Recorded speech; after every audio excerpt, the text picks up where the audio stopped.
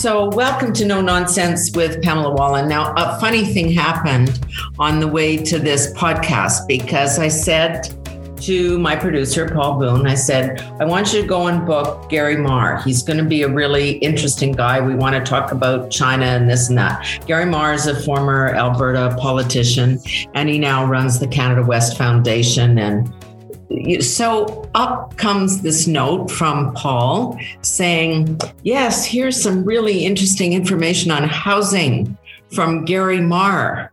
Paul, are you there? Could you explain yourself, please? Okay, it was I think it was December 19th, or it was the week of Christmas or something like that. Is this your excuse? This is my excuse. Yeah, this is my official narrative. And you said, yeah, okay, I want Gary Mar. Come on, let's get Gary Mar. And so I type in Gary Mar in Google, and the first thing that shows up is journalist, Financial Times, the housing market. And I was like, okay, yeah, Senator Wallin, journalist. Yeah, the housing market. Sure, this is the right guy. I was wrong. I was dead wrong. I think I had one too few R's. So then there was a conversation with the other Gary Mar who said, I'm the real deal. Journalism career spanning 4 decades, 19 years at Postmedia. Now I work for a large real estate data company that takes a look at all these housing trends. And so he and I agreed that we should probably do a podcast with him too. And he's here. Gary, welcome. Thanks for having me, Senator Wallin. Talk about serendipity, right? We have this encounter, and then now housing is like a huge story.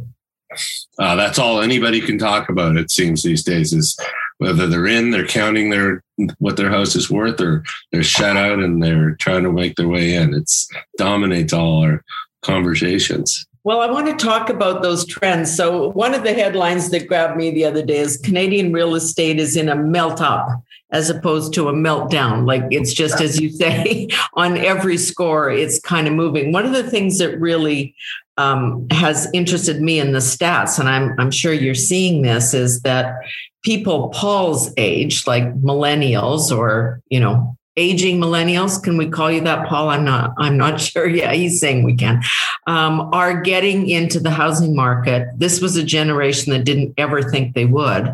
And now they're getting in. And in part, when we see the numbers from StatsCan and other people, there's those government programs that were there in the billions of dollars. People have saved that money and used that money to break into a market they couldn't have before. Yeah, I think there's a lot of fear of missing out now in the market, and it's hard.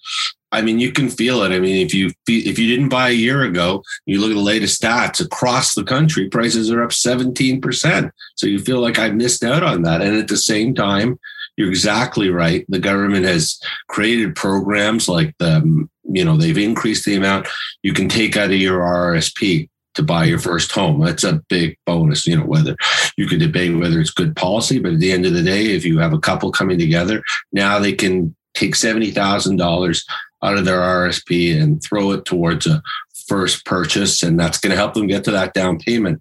Whereas without that, before it was 25, so that gives people a boost on that all important down payment to get into the market. When governments were worried about the booms in Vancouver and Toronto specifically, of course, they made the buy-in price higher, right? You had to have a larger down payment. So have they done anything about that, or they've just allowed you to access funds for that down payment in a different way? Well, I guess you could define how they've done anything. One thing that definitely happens is lower interest rates. That is probably the biggest thing funding the market right now. If you look at, I was just looking these up today, and the 5-year, you can go get 5-year money, I think, for 1.5% or so. So that's pretty well no interest really. And how much you're going to knock down your principal, who knows? But it's the number one incentive, I think, driving the market right now is those interest rates. So the Bank of Canada says it's going to keep the rates low at least till 2023. They don't promise, but they suggest. And so as you say, you've got lots of people getting in with a 5-year guarantee there. But there's also that fear then of when those rates go up, are these younger people getting in that are using government funds or taking it out of their RRSPs? Are they potentially in some trouble then if they're into the housing market and the interest rates go up? I think that's probably a legitimate fear. I mean, one thing you could do, Canadians don't do it, but you could lock in for 10 years. It's almost unheard of because their rate on the 10 years 2.14% I was looking at that today. And for that 50 basis points, that could be a big difference in your payments per month. So everybody's looking at the cheapest rate they can get in. But yeah, it's a real fear. I mean, we saw what happened when the government gave people a chance for deferrals. They immediately decided, I'm going to defer my mortgage for a brief period. We haven't seen a lot of defaults. That would be the argument against it.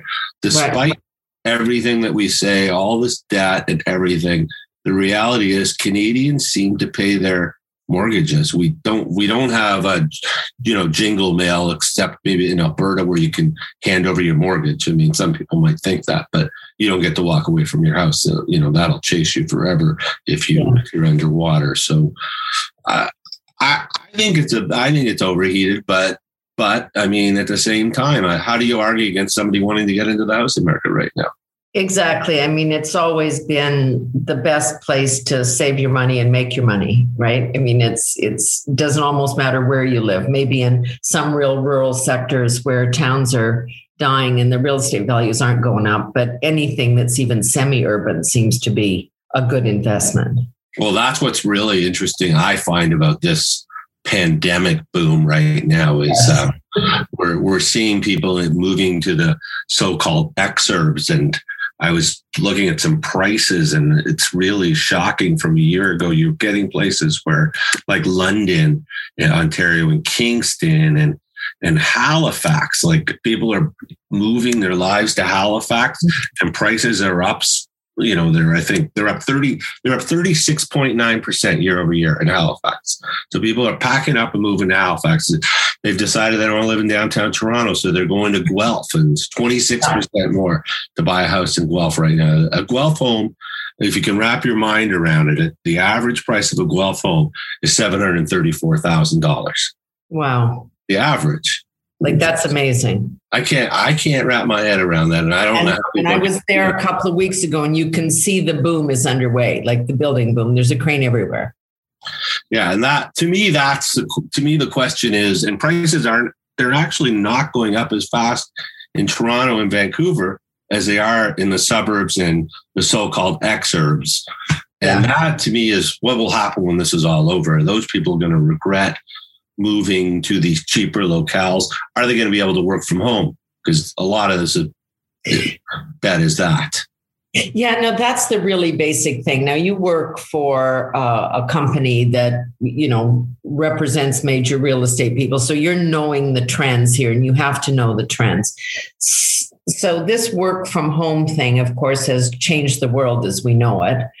In terms of expenditures and how we relate to work and all that, you're working in your home or living in your office, however you wanted to describe it. But so do you think, or what portion of that is going to remain post the pandemic? What do your numbers tell you as you look forward, or just the speculation? Are people going to insist on continuing to work from home?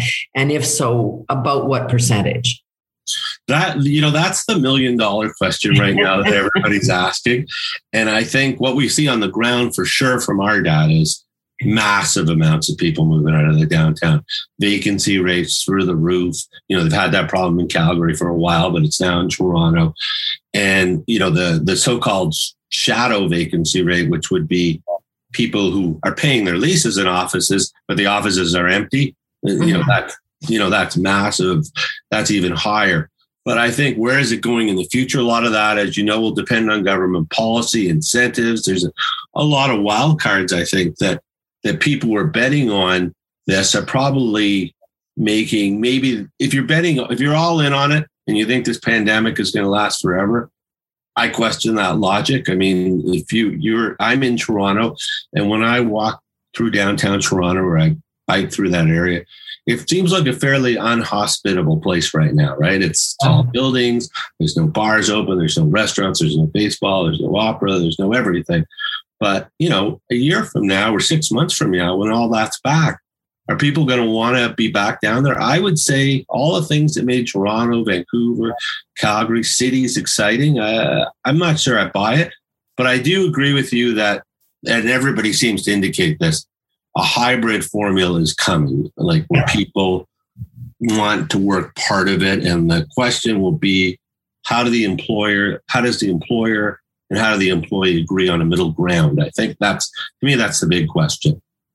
So what do you do if you're in the real estate business? What are you planning for? Or do you just have to wait this out till we see if and when the pandemic ends, and then we start to watch how people behave and whether or not they can negotiate that at-home work or remote work so that they can live in smaller, more affordable places? Although, as you suggested, the smaller places are going up in price. Relative, I guess. Yeah. I guess you could look at like what we're seeing is some shorter leases. People aren't, landlords aren't committing. Tenants aren't committing to a 20-year or 10-year lease right now. There's a lot of sublease space on the market, so you can commit to that. One of the things I find interesting about the work from home philosophy is how we measure productivity. Because for me, every survey that I see says the worker has decided he or she's more productive at home, right? Everybody says that. But the employers and the executives, they're not that clear on this. And I think when I think about this, I'm thinking about it a lot. I think the disconnect is, what is your work day? Now, for me, what is my work day if I'm in the office? That includes getting into the office. It's an hour and a half. Right. People have to get ready. Luckily, if you saw me, I don't have any hair, so I don't have to prepare that. I don't take a lot of time to prepare myself, but a lot of people do. So is your total work day, I think, is, 10 hours? Let's say it's a typical 8 hours at work, and your work day in the office is 8. Your employer doesn't really care about your hour commute. And that's where a lot of this is commute, right? The commute in Toronto is it's an hour each way for the average person. That's 2 hours a day. Where does that factor into productivity? To me, that is at the core of the issue of productivity. And if employers decide that they have a business where the employee is happier, they might say, go ahead, work from home. I don't care if you're a little bit less productive, because I no longer have my office costs. And after employees, office is usually the number one cost, right? Your physical rental space. What is going to happen? As you say, when you drive through the canyon in Toronto, Bay Street, there's a lot of beautiful tower buildings, and the commercial space on the main floor, or the stores or restaurants, might come back. But will they come back if there's nobody in the other 75 floors or 101 floors? That's a big question. I was listening to a conference in Ottawa about 6 months ago, and it was talking about Ottawa real estate. Nowhere is this, in Ottawa, 25% of the space is the government, right? Yeah. So, but the government of this head of procurement said, we're very well aware that if we leave the downtown and let every federal public service employee work from home, Ottawa's not going to have a downtown. It's going to wither on the vine, and they built this great transit system. So I think employers are in a battle with this together. I think there's a lot of big factors on why downtowns can't die. One that nobody really talks about is who owns all these tall buildings. Our pension funds, the big pension funds in this country. Yeah. All of them have about 10 to 15, 20% even of their allocation in real estate. Like, we don't want to see, Oxford Properties or any of these big players, Cadillac, Fairview. They represent teachers, municipal employees. We don't want to see their investments down, lose a fortune, do we? I mean, we have an incentive to keep those buildings full. That's a little bit of self-interest that I hadn't actually considered, that we want our pensions to be there. And that means these investments have Yorkdale's empty. Who owns Yorkdale? 2 pension funds. One of probably the most valuable mall in the country. And everybody says, well, whatever. But, if I'm an employee of a municipal employee, I might want to get my pension check. Certainly a percentage of that comes from Yorkdale. Let me come back just to something you mentioned there about downtowns, because this is a trend that's been going on way pre the pandemic, which is, I remember one of the first times I lived in Ottawa. Of course, I've been there 5-6 times, but to work in different incarnations. But that downtown used to be vibrant. Now people have moved to the suburbs for bigger homes. There's all the big box malls and everything around in places like Ottawa. Of course, that happens in almost every other community. Can downtown survive the pandemic at all? Because they were borderline at the beginning. I think, a lot of this will be pricing. Like what we're seeing in downtown Toronto is, and this is true in Ottawa to an extent, is rental rates have dropped 20%. Like before the pandemic, it was the prices to rent an apartment in downtown Toronto. They were astronomical. We were, in the luxury end, those new gleamy, beautiful condos. You were getting a 500 square foot condo and it was renting for $2,000 a month. Yeah. It was crazy. And that price is off 20%.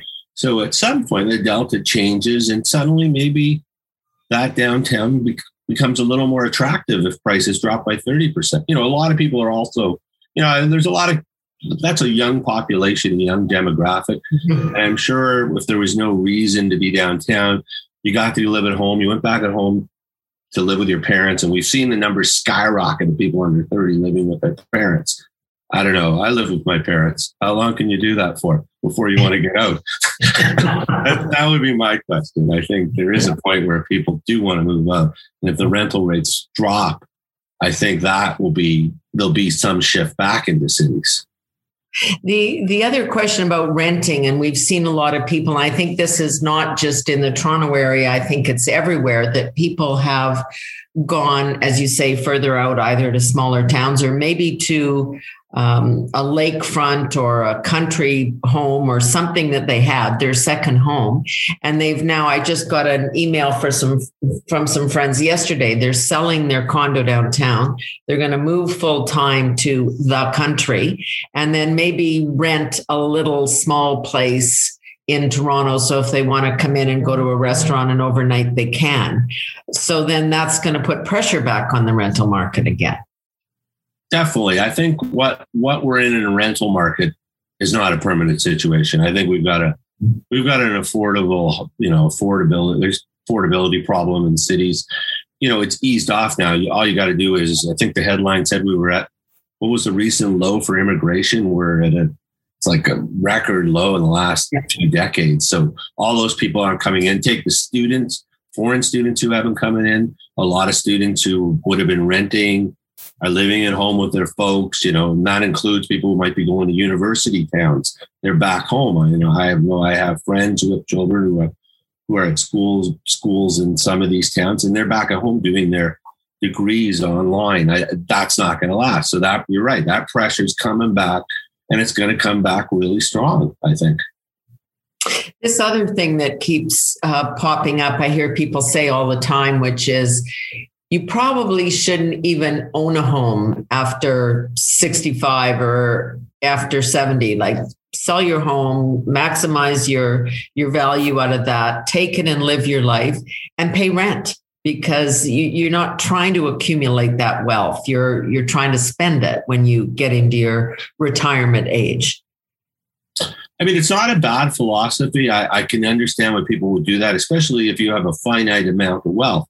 But one of the things that drives home ownership in this country, and it's close to 70%, 7 out of 10 of us own our homes. That's amazing, isn't it? It really is. It makes you wonder, like when people talk about how the possibility of taxing principal residence to gains. I would say anybody who touches that playing with a ball of fire, I think. That's just my view. That might be the one issue people vote on. Yeah, I think so. But, it is interesting that I think the thing about the principal residence is you have more choice in Canada where you live. If let's say you want to live in a big house, a relatively big house, and you want to rent, you're downsizing. Maybe I want to downsize a decade from now. My choices are very limited in the product that's out there. There isn't, you can go to a high-rise tower and get a 2-bedroom apartment on a per square foot basis. That's going to be a more expensive proposition almost always. You do have the luxury of a doormat, security, weight room, all these things.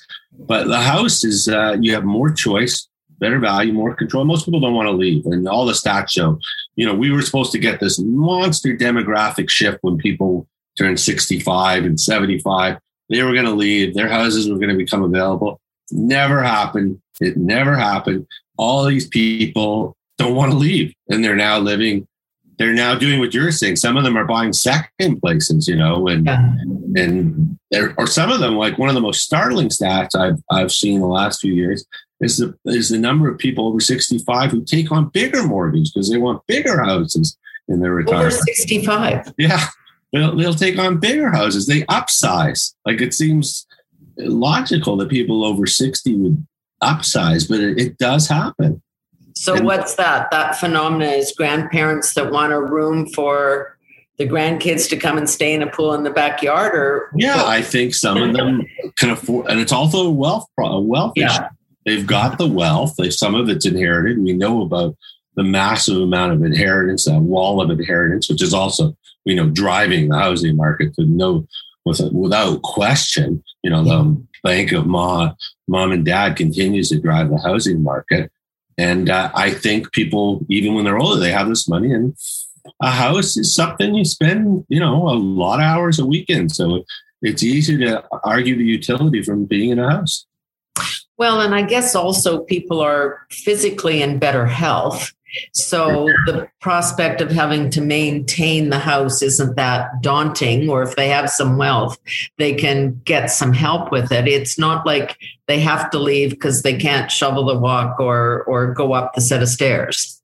Exactly. I mean, we know that there's been, tons of renovation market took off because of all of this.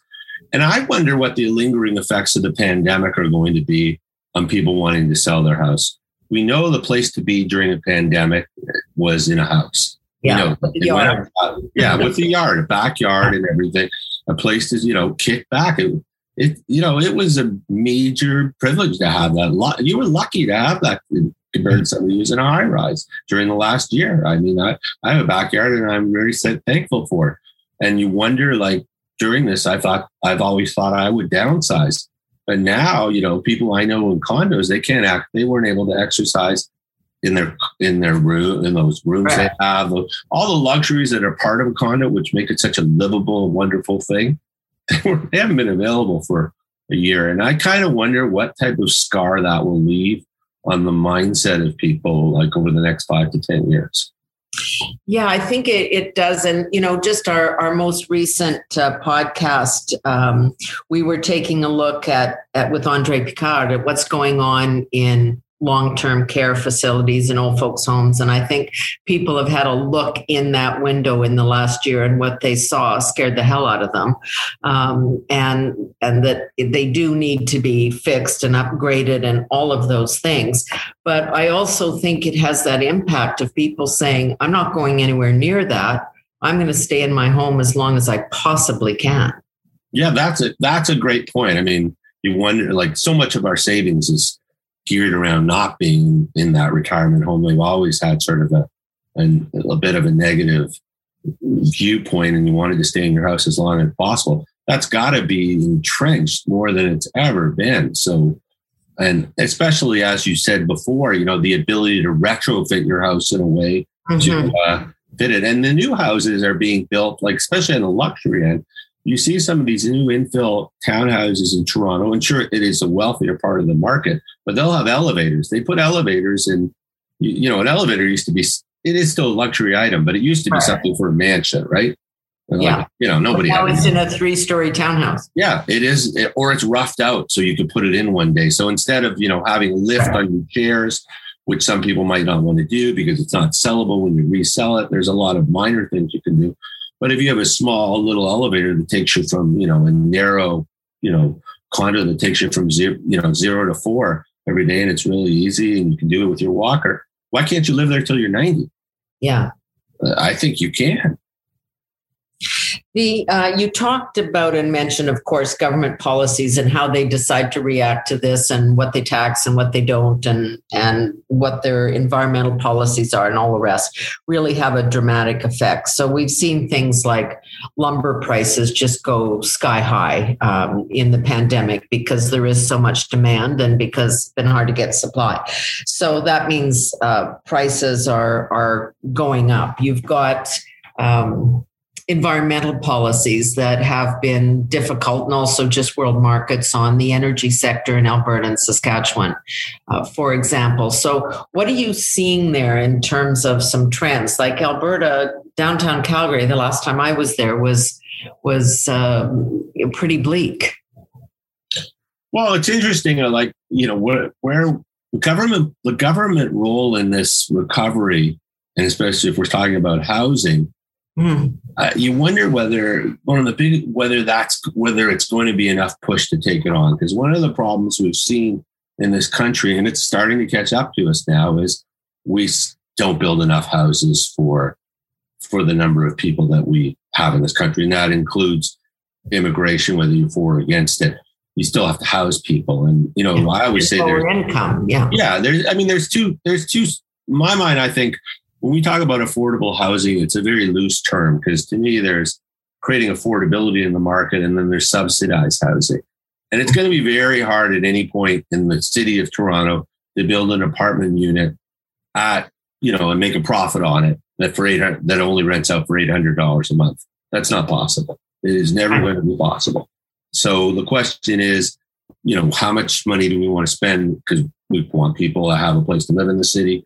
And how much can we maybe reduce some of the other end of the market and the midterm to the higher end of part of the market?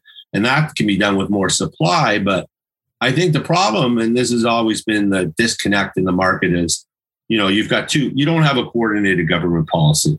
And that's not laying the blame at any party or any, it's just it's also jurisdictionally with the provinces. Yeah, the federal government controls supply, demand, through interest rates and immigration, and the provinces and their partners in cities, they decide where everything's going to be built. So that's a pretty tough divide, and it's very hard, I think, to get the levels of government to coordinate policy. And it's now sort of reaching a point where I think it's becoming more critical than it's ever been.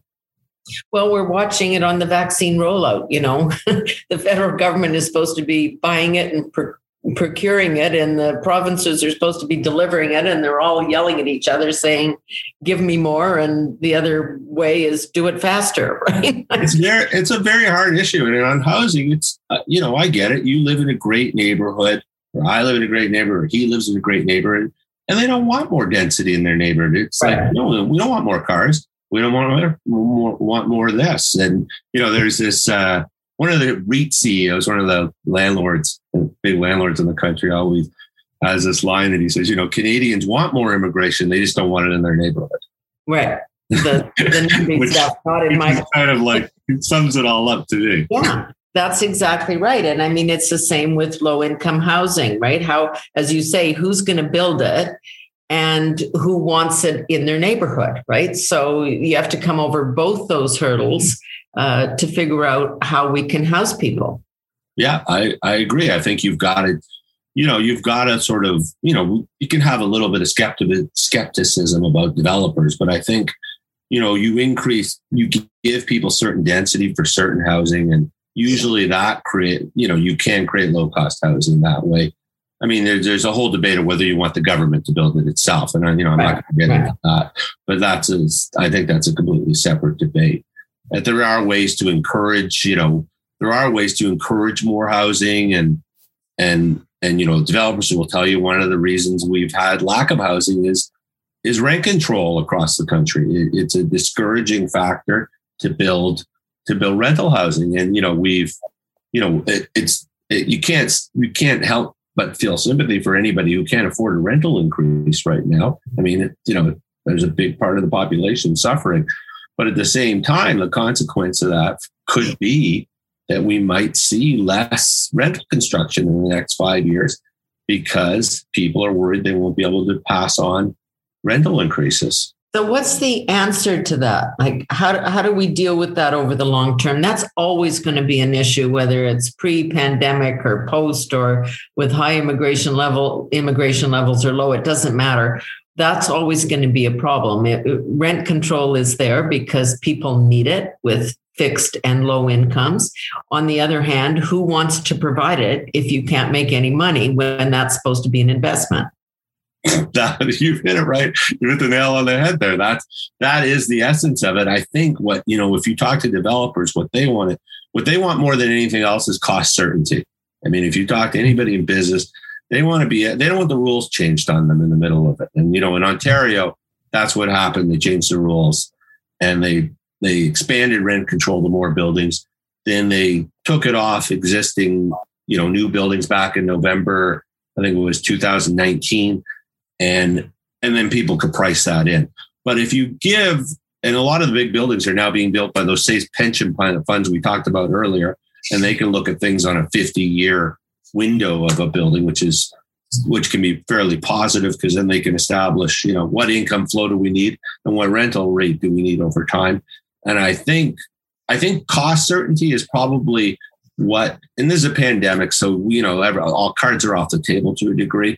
But I think cost certainty and the ability for real estate companies to figure out, what can I pencil in as my profit? What can I pencil in for my profit? This is the return I want, be it a 5% return, 6% return, whatever they want. And then you can figure out whether you can build that unit. And sometimes it's a question of giving them enough density to allow for that. So I just read a story the other day about Walmart. So they're going to put, I think the figure is $500 million into renovating stores and fixing it up. So that's also been a debate during the pandemic, which is a lot of provinces closed the small businesses and let the big boxes remain open. It was very controversial because you got lots more people going into the big boxes together in small places where maybe if 2 or 3 of us had been in smaller stores, it actually might have been safer. How's the industry kind of factoring that in terms of their plans? Well, I think one of the biggest problems with the retail sector is right now is nobody knows what the state, who's going to survive and who's not going to survive. And I understand why we've placed a lot of rental subsidies in different ways into the market, but it has sort of put everything on a holding pattern for a bit. We haven't seen any investment sales in retail, so people aren't really trading real estate properties because you don't know what a real estate property is worth. But I think, as we come out of this, I was just talking to somebody about this today. There's a lot of retailers and a lot of creativity happening in that people are thinking about post-pandemic because there's so much retail space now. And even with the government subsidies, I mean, I think something like 2,300 stores have closed down during the pandemic.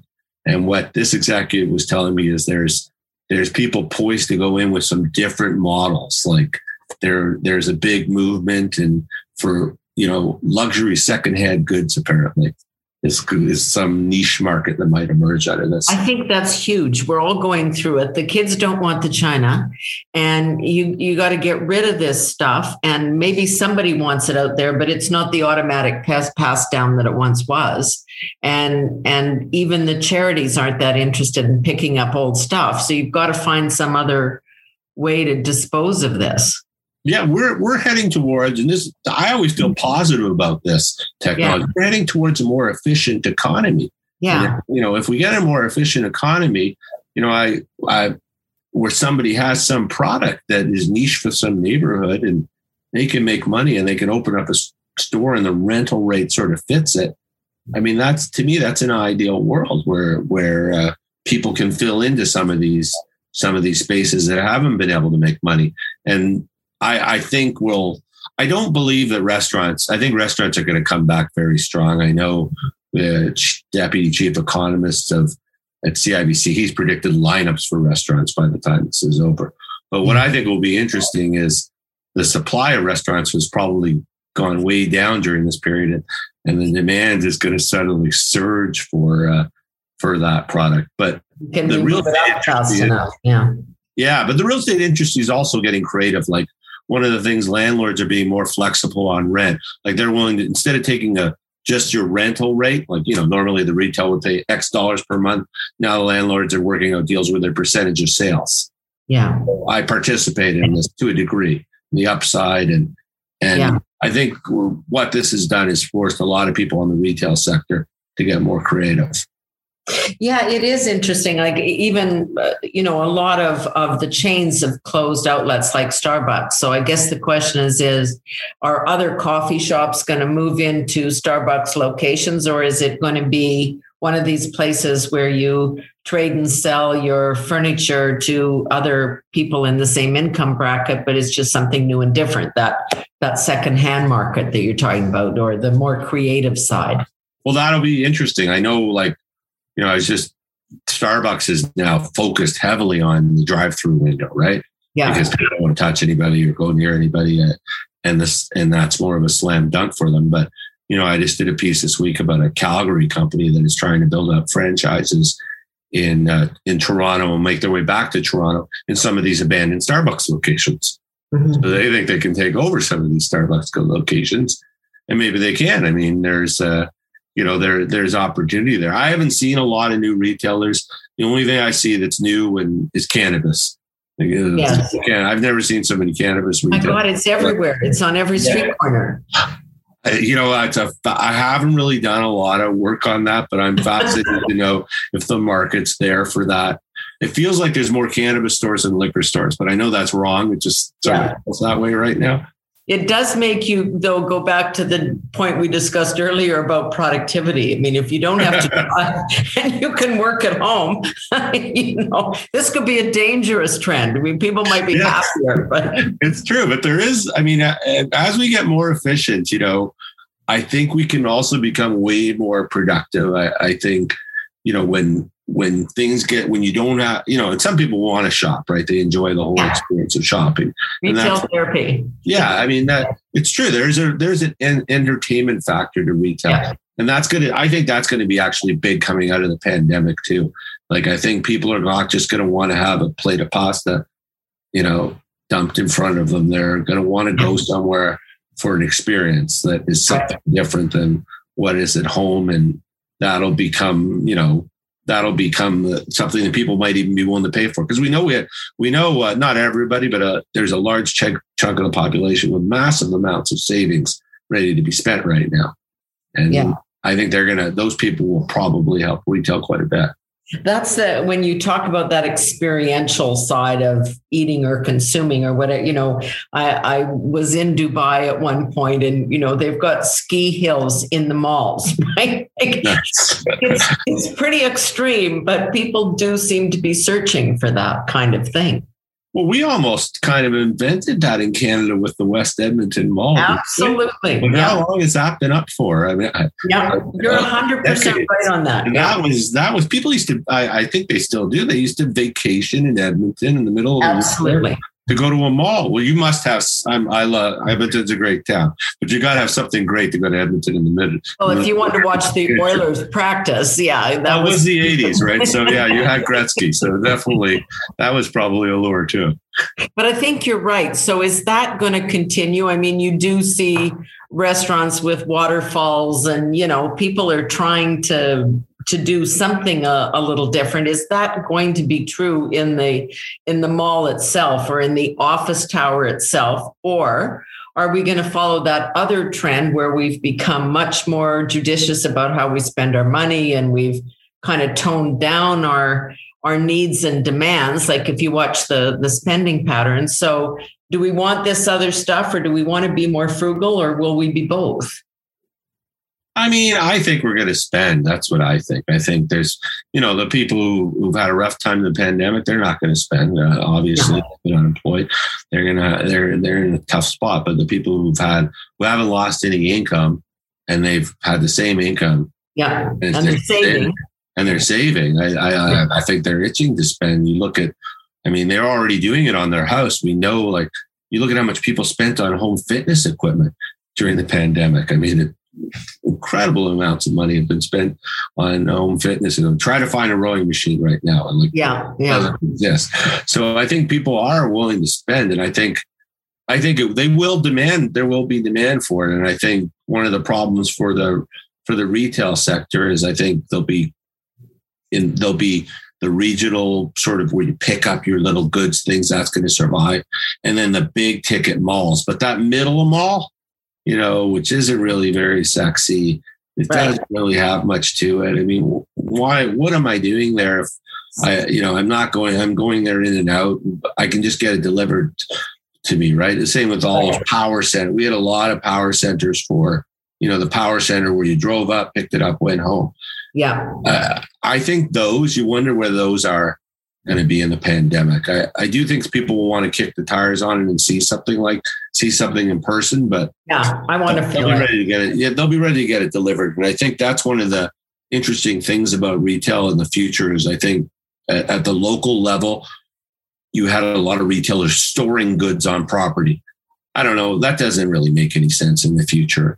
You probably want to go over to Best Buy, look at the TV set, look at the phones, look at the X, and then they deliver it to you in the next 24 hours. That could make sense. I also think, it could also be in another location. Like Walmart is building this big center in Toronto where you order all your goods online and, XXXXX, and you drive there and pick it up and then you leave. So they take out that last mile guy who's come to your house, woman who's come to your house and delivered the goods. You go get it themselves. And you can already do that at Loblaws too, with groceries. You can just pick up. So there's definitely evolution happening there. Okay, here's my final question. Let's say you win the lottery, but the money has to be spent on real estate. So are you going to go to Halifax, which seems to be trendy and the new in place?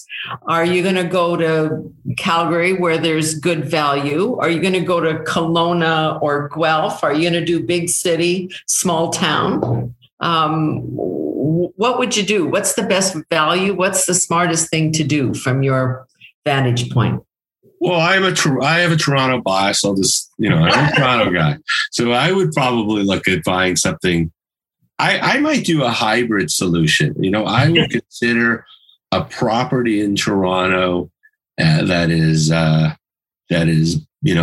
fits what I need here. And then maybe look for a vacation property when those prices drop a bit. Because I think right now everybody wants a vacation property. But vacation domestically or in a foreign locale? No, I'd probably stay in Canada. Right now, cottages, we know they've gone through the roof as well, right?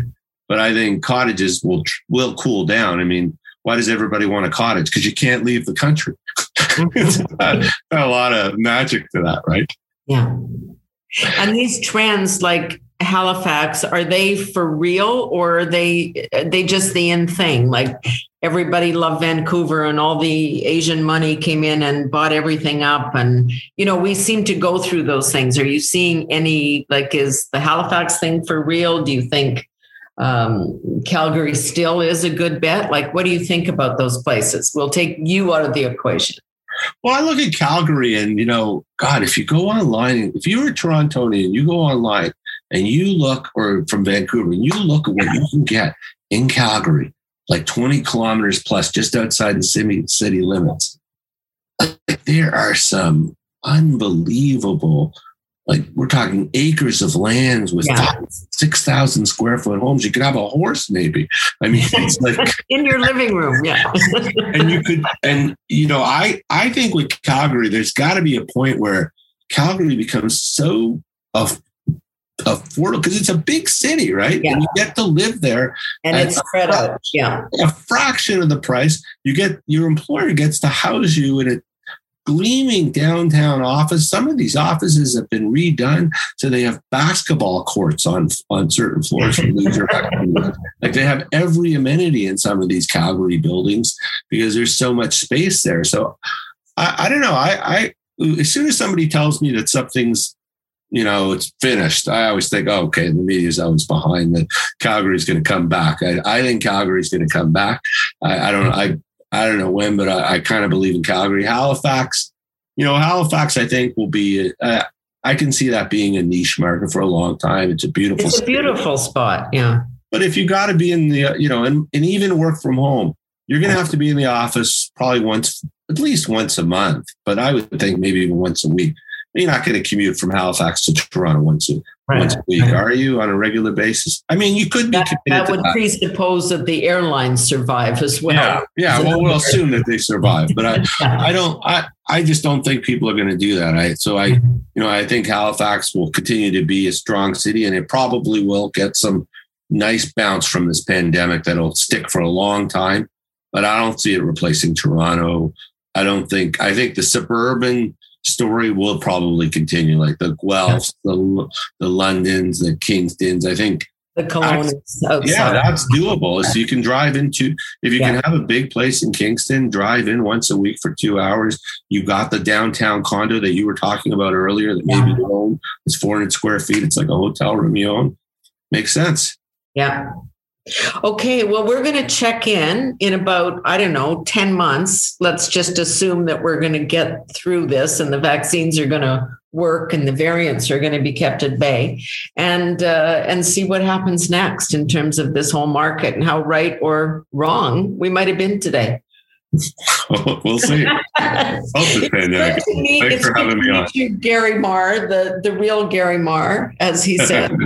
From CoStar News. So that's kind of an industry publication, is it?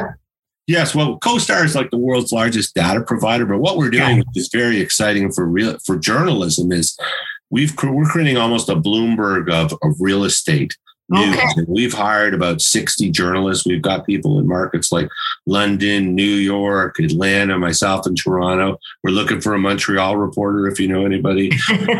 We're a big company, and we think there's news to be told in the real estate sector that people aren't getting elsewhere. Yeah, no, for sure. Absolutely. All right. Paul, do you have anything to say about how proud you are of yourself that you found the wrong Gary Marr that turned out to be the right Gary Marr?